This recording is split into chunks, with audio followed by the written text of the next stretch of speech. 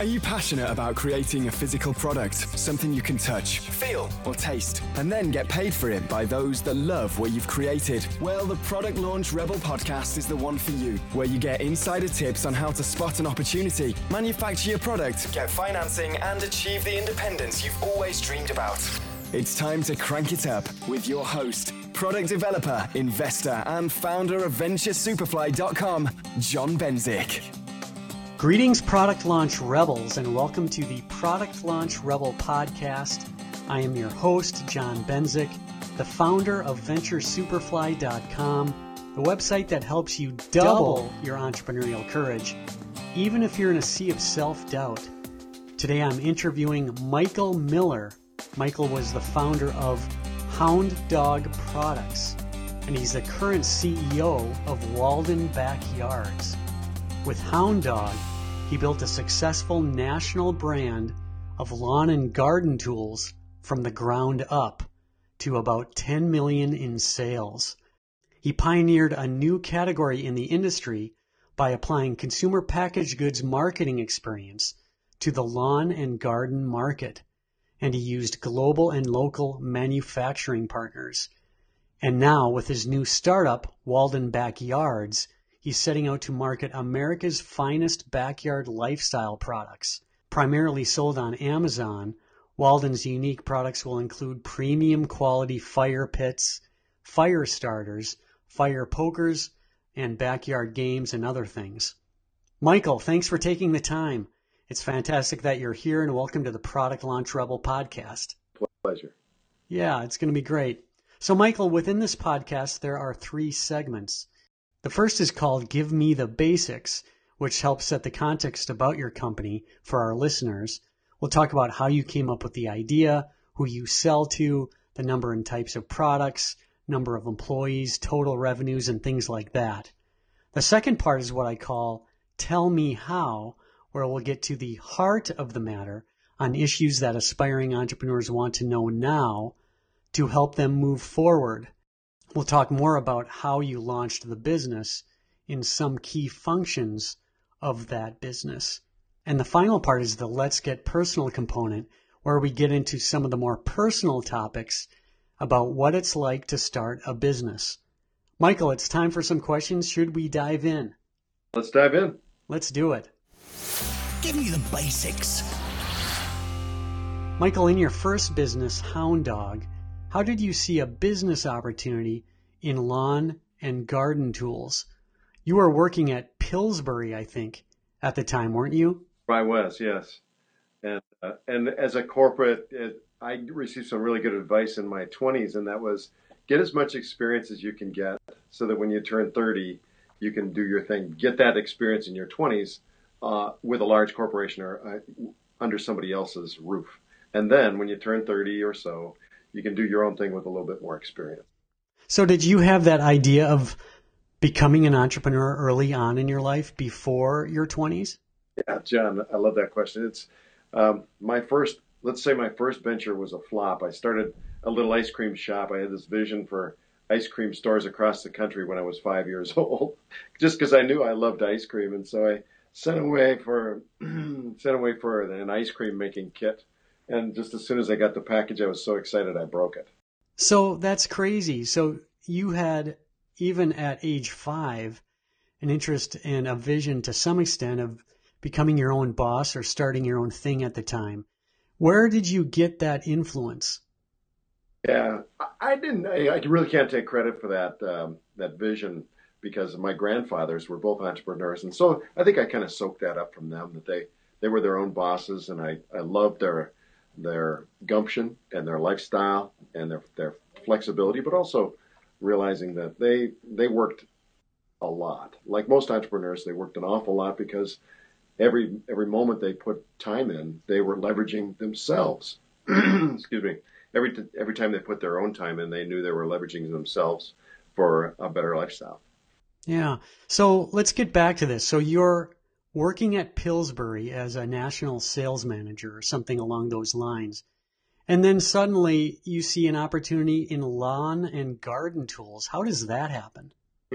Well, they say do something you love. And I was always, even when I was in corporate life, my refuge was the backyard, and whether it was taking care of the backyard or enjoying time in the backyard. And so even in the halls of the corporate tower, people were asking me, now, should I be aerating now? Should I be fertilizing? What should I be doing with my yard? And talking figuratively over the fence, over the cubes in this case, but over the fence about how to enjoy the backyard more. And so that's always been a passion of mine. And I was delighted when I came across something that looked like I could make a business out of it. And tell me more about how you saw something. Yeah, I put an ad in the paper right about when I was about to turn 30 years old called "I'm Your Successor." Back when you advertise in the paper instead of going online, and this "I'm Your Successor," the whole idea was maybe there was a retiring business owner or somebody who needed somebody to succeed them in business with a little bit of a bio on me, and I got a call from a guy who had a real estate deal. And I told him I wasn't interested in that. I had no expertise in it. But then he said, well, I got this thing in my garage I'd like to show you. And that was a lawn and garden tool that I got very excited about. Was it the tool that pulls out the dandelions? It was. He was calling it something else, but we decided to call it the Weed Hound, picturing a line of products that were all kind of the hound thing. And we named the company then Hound Dog. And I didn't have a lot of money to spend on buying this inventor outright. So what I suggested was, why don't I'll test market it because I know marketing a little bit.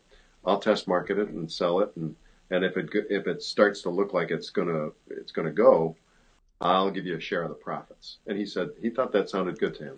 Who did you sell the product to in the early days, that Hound Dog product?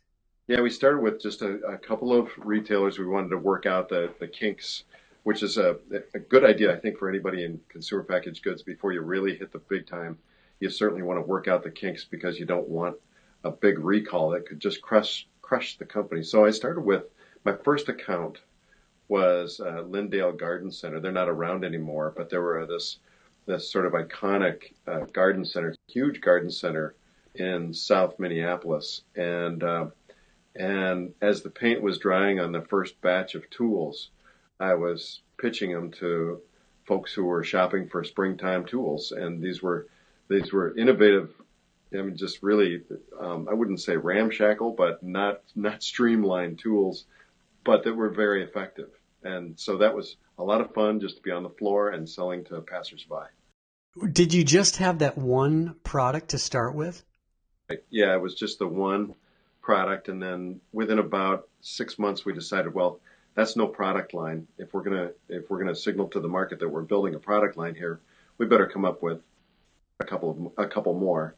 One product is a point, 2 products is a segment, but 3 products we figured made a line. Yeah. And my first question was, who did you sell to? And of course, you went to Lindale Garden Center right off. But in the next 2, 3, 4 years, once you were running, tell us more about the retail distribution then.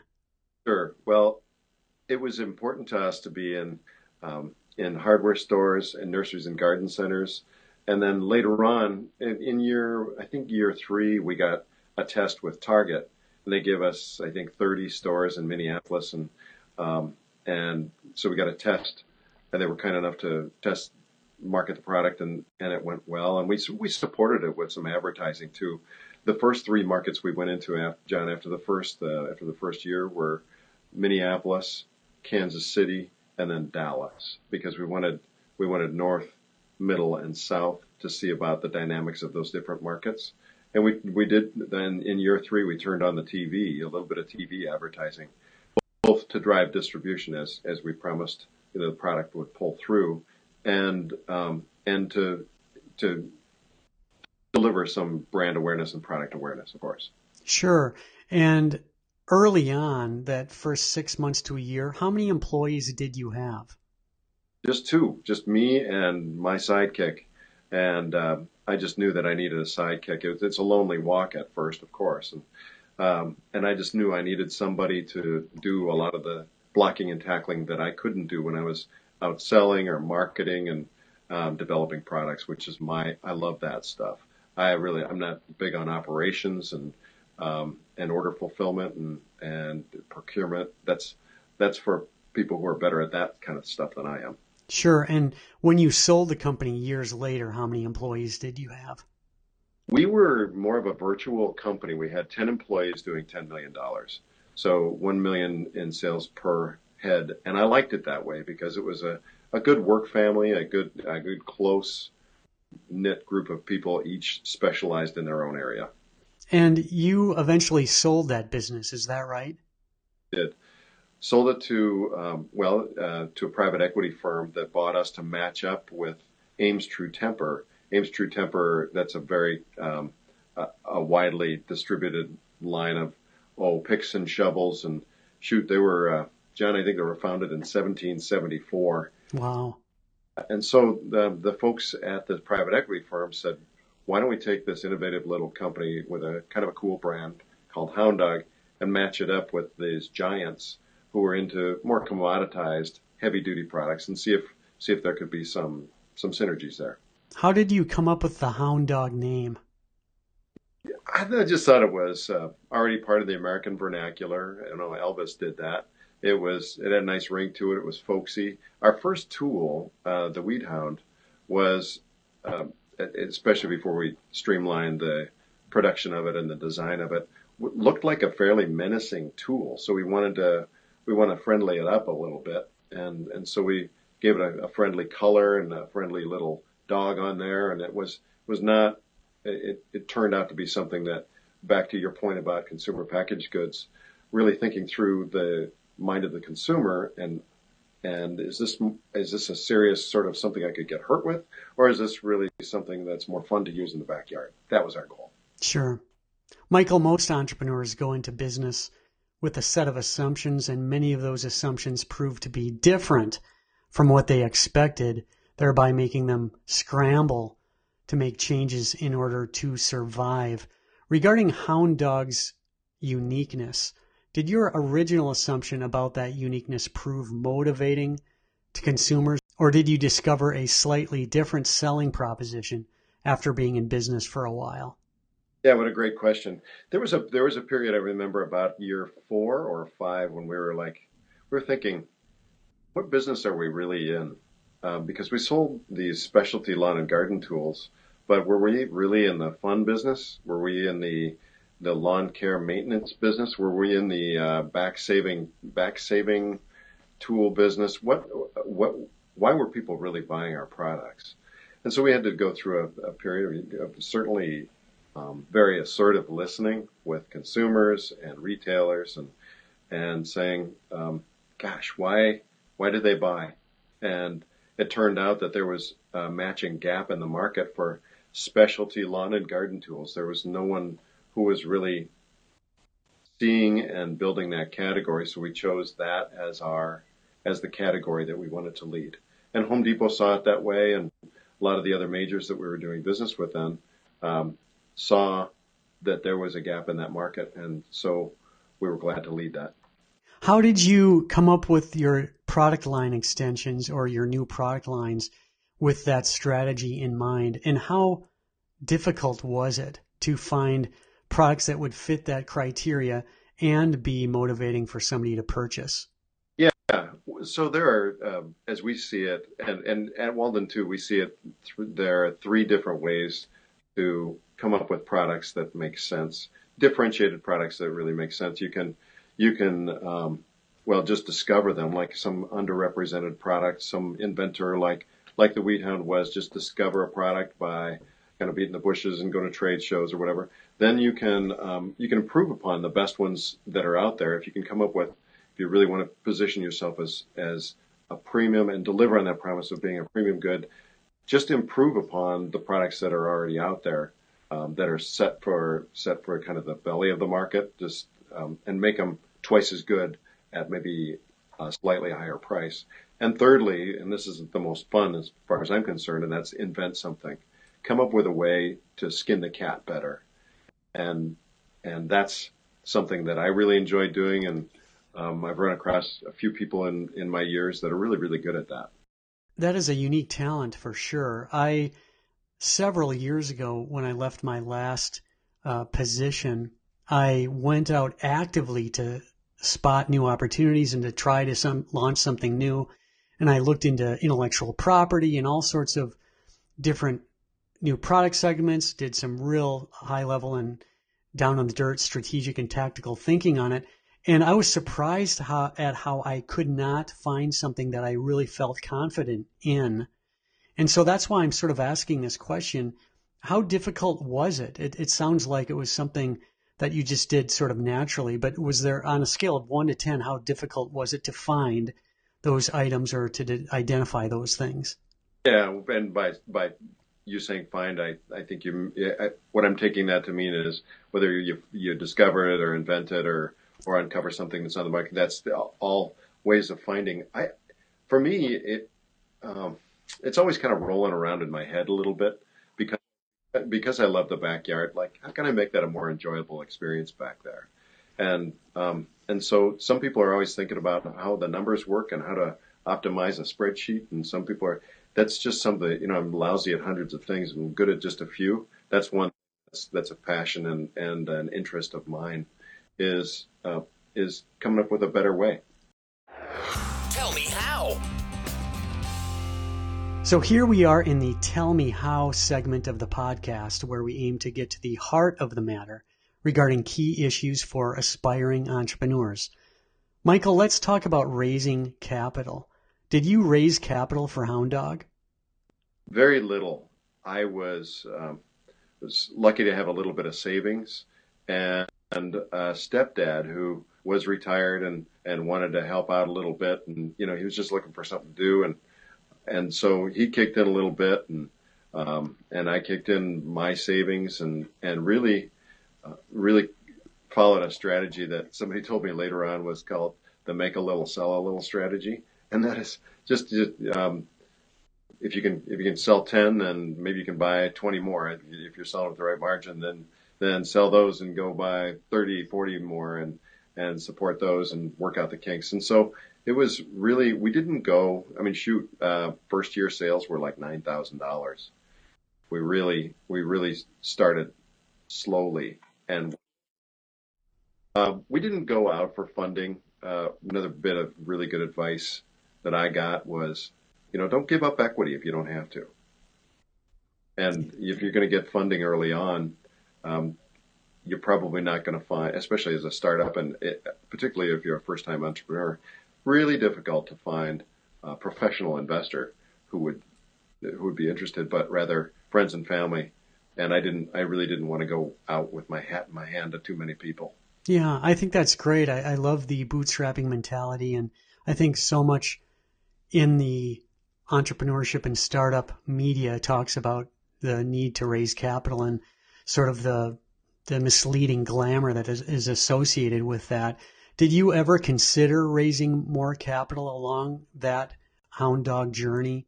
Or as you look back, would you have done things differently regarding your sources of capital? Yeah, no, for the first time as an entrepreneur, I thought it was good to be a little bit broke and to have to kind of rub two sticks together to see what you could make happen. That I don't regret not getting more outside capital because, certainly you have to answer to those bosses too. And the freedom, when you set out to do your own thing, that freedom is wonderful and productive if you just really engage and watch every dime. There are some folks who say, yes, it's going to take twice as much money and 3 times as long as you think. And that's probably true, but the resourcefulness that goes with that and the lessons learned when you're flying close to the ground, you never forget. Michael, when you first learned of the opportunity for the initial product that you launched with Hound Dog, when you met the individual after placing the ad, how many products did you review prior to that? Or was that one of the first products that you were exposed to and you figured you would just run with it?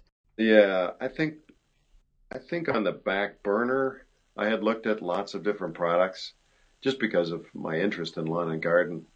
So that when I did come across this one, I had a really strong sense that was something that I would buy as a consumer. So something that I would like to sell as a manufacturer. It's not like I had a systematic approach to, build a spreadsheet and say, well, in this area of the backyard, we want to have this kind of product, and let's scour the market and really be deliberate about it. It was more spelunking.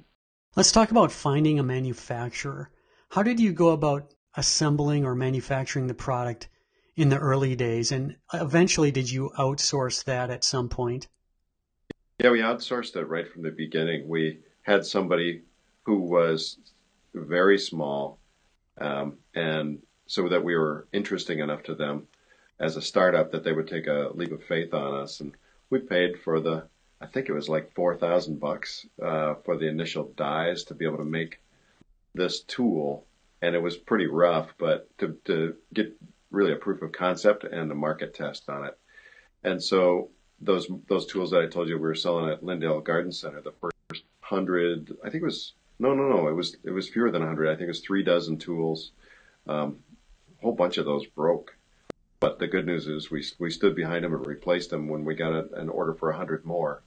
Then we could continue to work out the kinks. And I never really wanted to be in the hands-on manufacturing business. I'm more interested in design and marketing. So you indicated that there were some problems with that first batch that you created. What other sort of problems happen when you're working with a contracted manufacturer? Yeah.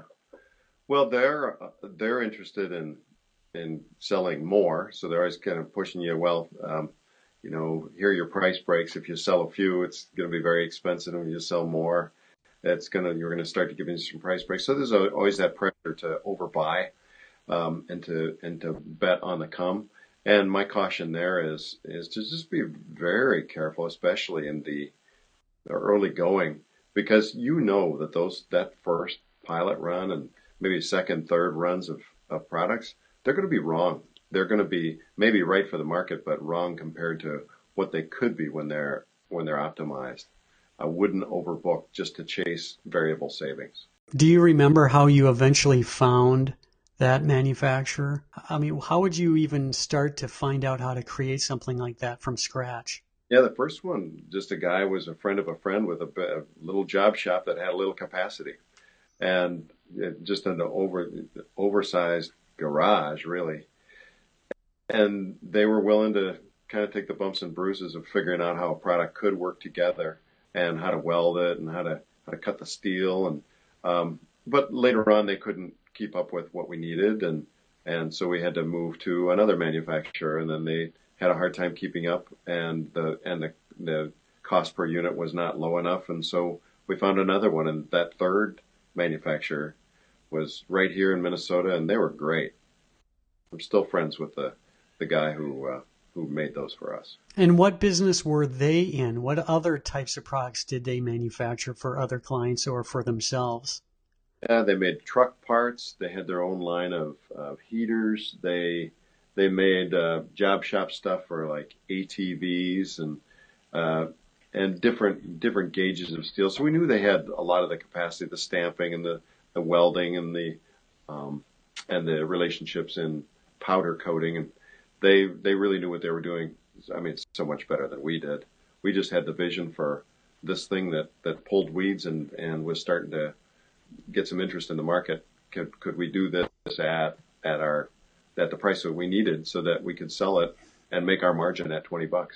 Did you ever consider, or did you ever go overseas for your product manufacturing? Yeah, later on we were pretty much forced to by the big boxes said essentially, if you don't, we will. And why would they say that? Well, I think they were they're all about volume, and they were trying to get just that extra 30, 40 cents out of every tool, so that if they could do a little bit more volume. And then this was back in the day when large retailers, there was the advent of the category killers like Home Depot. So they were competing with other folks who were vying for that top spot.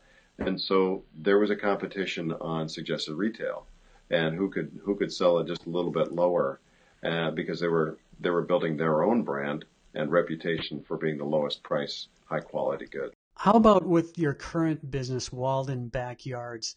How did you go about finding a manufacturer for those items? For the items here, we wanted to keep things in the U.S. and to whatever extent we can, we do.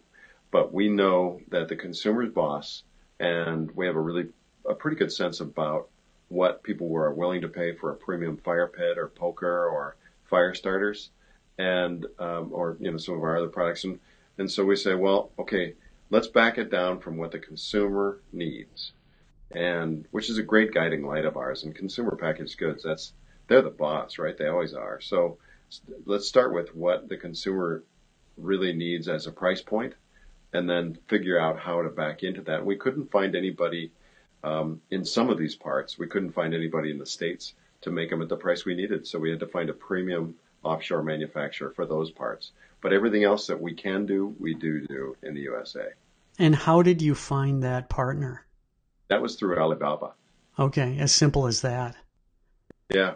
And then we were just very cautious about how we approached the rounds of qualifying prospective suppliers. Sure. And do you visit the factory, or do you have people that do that sort of thing? We have folks doing that, but I'm gonna come May. I'm gonna have to go visit and make sure that that the manufacturers are what they say they are, who they say they are. There's nothing like looking somebody right in the eye and shaking their hand at the same time. Why did you think about starting a new physical product business? Well, service, I did consider service because you can build brands in service. But my background, John, is in products, and I knew that I love having and inventing products. Yeah, you can kind of invent a service, but I love inventing products that make things better, that help people enjoy the backyard. So with that love and some experience there, I thought, why leave that experience on the table? Let's talk about selling the product to retailers. Early on, how did you learn to do that? And what were those first approaches like specifically? Did you go to them originally to get feedback and then later come back with a pricing sheet and a terms and conditions sheet and all of that? Or did you just go to them flat out straight up with a product and a pricing sheet and so on? Yeah, I think it's more the latter. I cut my teeth in sales with Procter & Gamble and selling soap, something as undifferentiated as soap and detergent, but some good brands in there. And the whole idea of making 10 sales calls a day, every day for 5 days a week, and getting kind of the shtick down and figuring out what works and what doesn't, making sure that you're always telling the truth to these folks and figuring out what's important to them, and putting those two things together, you come up with a unique selling and marketing story. So I took that experience and went to retail with our first product and just had conversations with folks, trying to help them meet their needs, folks being the small retailers, trying to help them meet their needs from a consumer interest standpoint, what's good for their brand as a storefront, what are they looking for, and how do they want it packaged. And I just treated it like extended marketing research. Sure, it sounds like you really had an advantage going into that situation. But can you recall any mistakes that you made at the time, or some things you did not expect in that new category with that new group of retailers? Can you recall any stories along those lines? Yeah, I can recall several. I mean, my goodness, you got all day for mistakes. I'll fill it. Sure. But one of the big mistakes that we made is, I would say, one of the good things we did is we listened. But one of the big things that was a mistake was we overcomplicated the selling story. Really, our first package, I should say our second, the first one was a mess. Second one was just so full of interesting points that, it's like everything was important, so nothing was. So we really had to say, okay, let's get it down to 3 bullets, and all based around benefits. Like, what does this product do for you? And simplify that message. And that mistake was something that's that I've carried forward to pretty much every product that I've ever launched since then. Let's have three main claims. Three. Your limit is 3 bullets, and ideally 3 or 4 words each bullet on the package, so people get it right away in just those few seconds where they glance. So that it's one. And this is something that I heard. I think the guy's name is Doug Hall. He's an ex-P&G guy. He says, you better have clear benefits. You better have a great, like a wow difference, and you better have a real reason to believe, credibility. Michael, what sort of support, marketing support and sales support was required to succeed in working with those retailers the first couple of years? Did you have to work with the sales staff at the retailer and educate them and really maybe incent them or motivate them in any way through explicit marketing materials or training or anything along those lines? Yeah, it wasn't that formal, John. It was more like, everybody roots for the underdog, and I love that about America. You root for the underdog, and you want to see people succeed. And small retailers are no different. They're very supportive of that because they're small business people themselves. So the greatest motivator that I saw was, one, we're going to stand behind our product. They're not going to look bad for selling a product that's not going to meet the needs the needs of the consumer. But aw shucks was kind of our approach. Like, aw shucks, we're starting off this cool little business, and would you like to give us a shot? And that got I think that got a lot of interest, as long as you're trying to help them meet their needs. And, as Zig Ziglar said, you succeed by helping others succeed. If you're doing that, people sense that very quickly, and they're there to help you. When I was in the ski and snowboard industry, and even in the energy supplement business, a couple of businesses that I had ownership in, we would identify retailers that were key to us across the United States that had a lot of influence in the industry. Did you take that strategy? I think you were a lot smarter than I was in that. We weren't as surgical. We were more like going out preaching the word and seeing who was buying. Yeah. Did you ever work with wholesalers or distributors? Yes, briefly. We felt like this was back when distributors in lawn and garden were still an important part of the equation. I don't see as much of that now. But we felt like if they're not going to pioneer with us, if they're going to be more of an obstacle than a pioneering partner, let's just go build the relationships directly with the retailers. And that was a good strategy for us. You also recruited independent sales reps across the country. Am I correct? And how did you identify the better teams and set up relationships with them? Well, you ask, how did we identify the better teams? The answer is, at first, poorly. There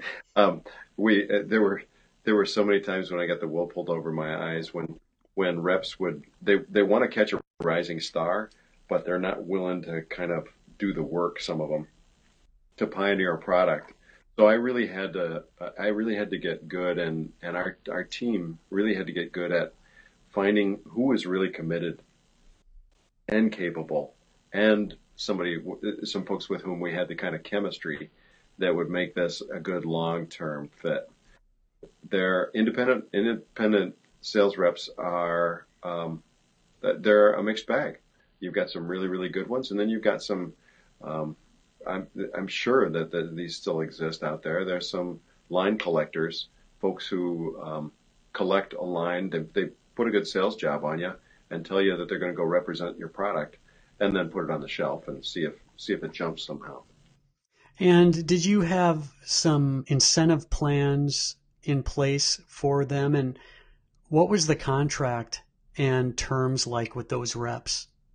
Yeah, the going rate was 5 to 10% of sales with a retailer, and we felt like if we could do it at 5 or 6%, but really support them with advertising and once they get distribution with a retailer, really take good care of them, then they're going to pioneer the product, whether it's a 5% line or a 10% line. If you're doing twice the volume at 5% and they're getting retailers calling them because they want to do that business.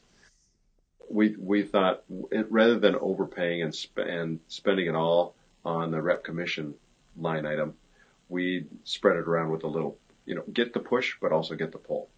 Did it ever get messy a little bit when the sales reps lined you up or introduced you to some major retailer, maybe a big box, that you felt that maybe that was your job to get those bigger accounts and keep those commission for yourself? No, we were, by and large, did it ever get messy? Yes, it did. But by and large, we were really clear with expectations, who got what accounts, and which accounts were going to be house accounts. And sometimes the retailers, they want to go direct to the manufacturer, and at some point you have to say yes, but you want to take care of those, as they say, dance with them what brung you. So we hope that we did a really good job of honoring the hard work of all our pioneers.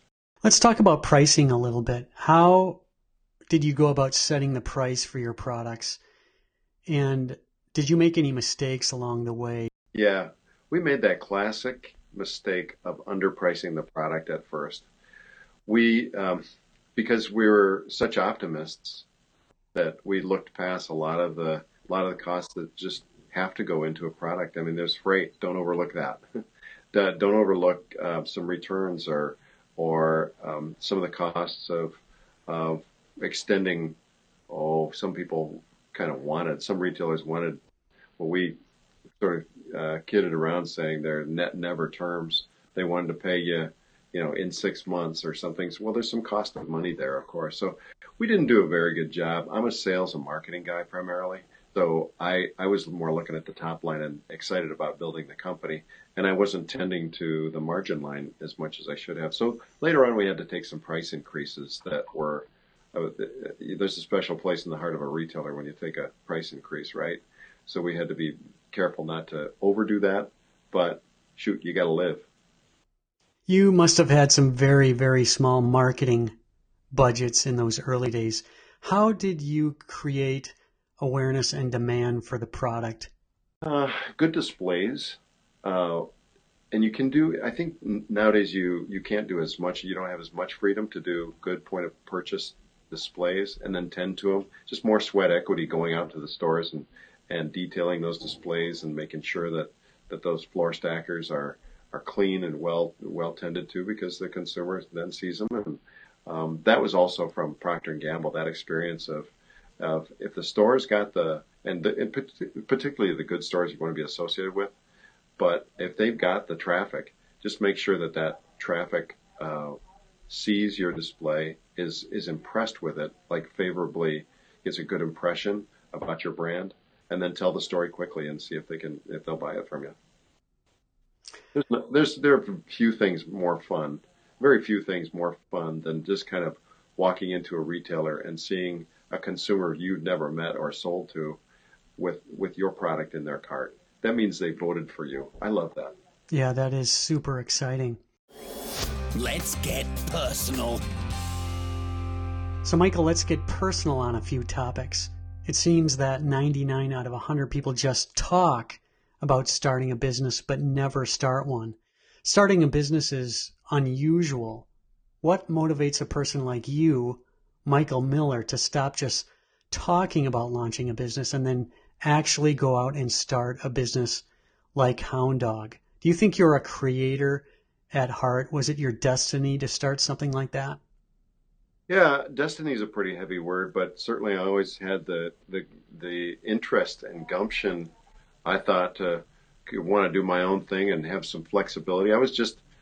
I'd say in corporate, I was just so immature. I mean, corporate wouldn't view it that way. A little bit more cowboy, and kind of I viewed a lot of the folks in corporate as obstacles to really getting the job done. There's so doggone many reports and meetings and all that stuff. So I knew that I was a misfit in a large corporation. But I was really delighted when I found out that the thing that I hoped and dreamed about doing all my life was what really turned me on, and that is having my own company. And cleaning my own toilets in the office, and vacuuming my own floors, and just when you sell a product, it's your product, and you know everything that goes into it. And our team, the people, being able to build a great work family with people you really care about, what a blast. Did your success surprise you? Yeah, there were times when I thought, wow, this is really happening. When you keep rolling that rock, and then it starts to get a little bit easier, it really puts a smile on your face. Surprised? Yeah, I guess I have to say almost all the time when you're really doing a business, and then when we got to those milestones, when we got to profitability, and then when we got to the point where we felt comfortable traveling. Do you remember when you had to buy a ticket and stay over Saturday to get a cheap flight? Those little milestones when you feel comfortable buying a flight and you buy it right, but buying a flight when you don't stay over a Saturday felt like such a luxury.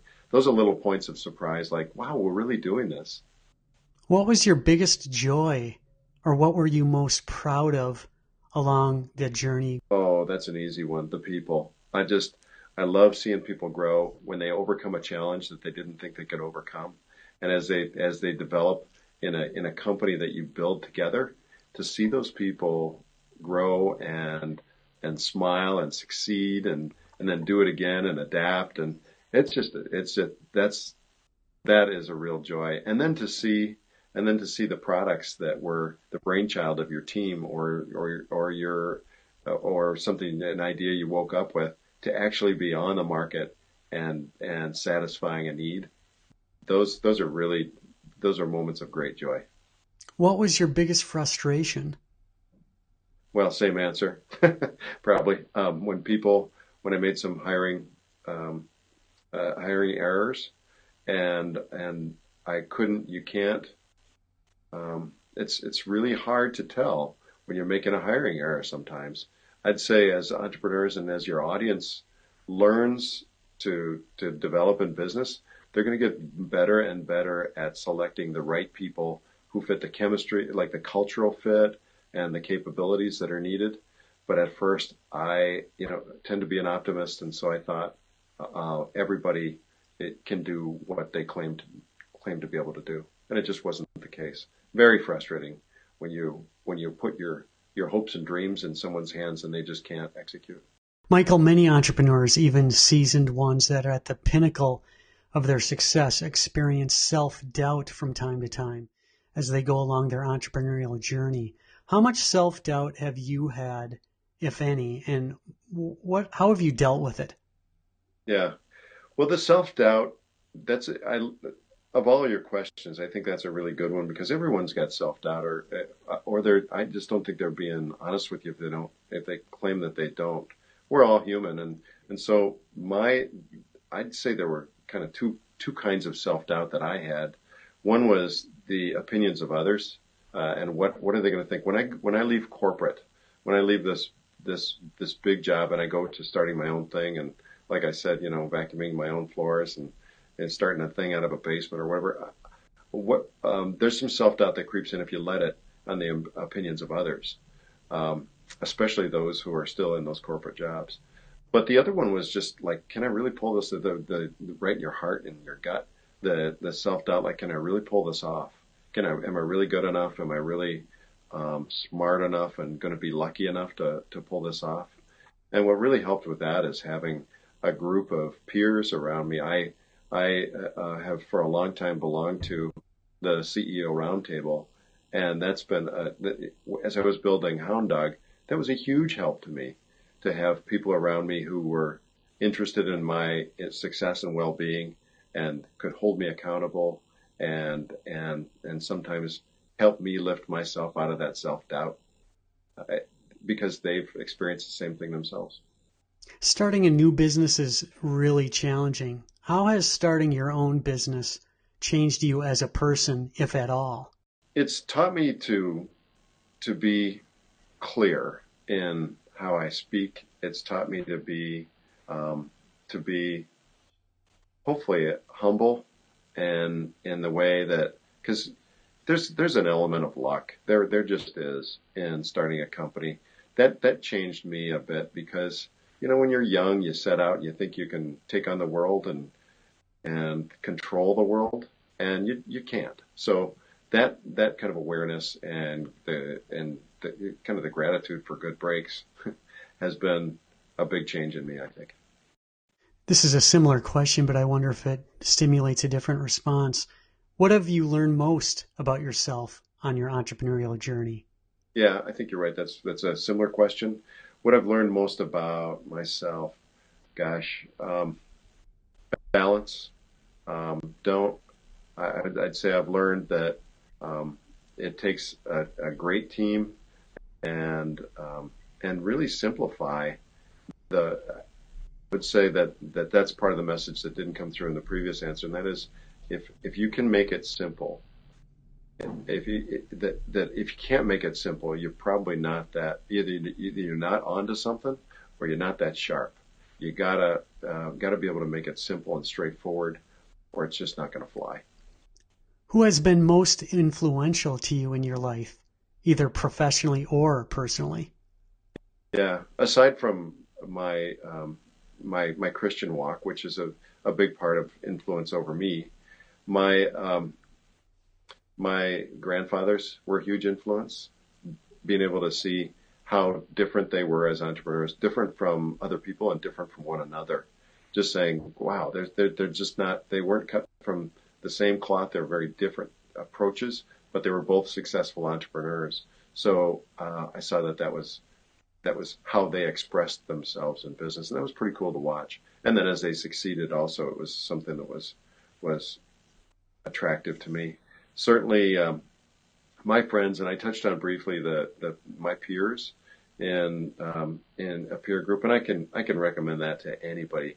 Having a peer group of folks who you can be really honest with, what a great influence, because you've only got the years of experience that you've done in your own walk, but how about combining that at moments of really like gut check times with people with 20 years each of experience, a couple 100 years of experience, you can be pretty smart. Michael, this is my final question. Did I miss any questions that you feel you'd like to provide answers to? Or do you have any closing pieces of advice for our aspiring entrepreneur listeners?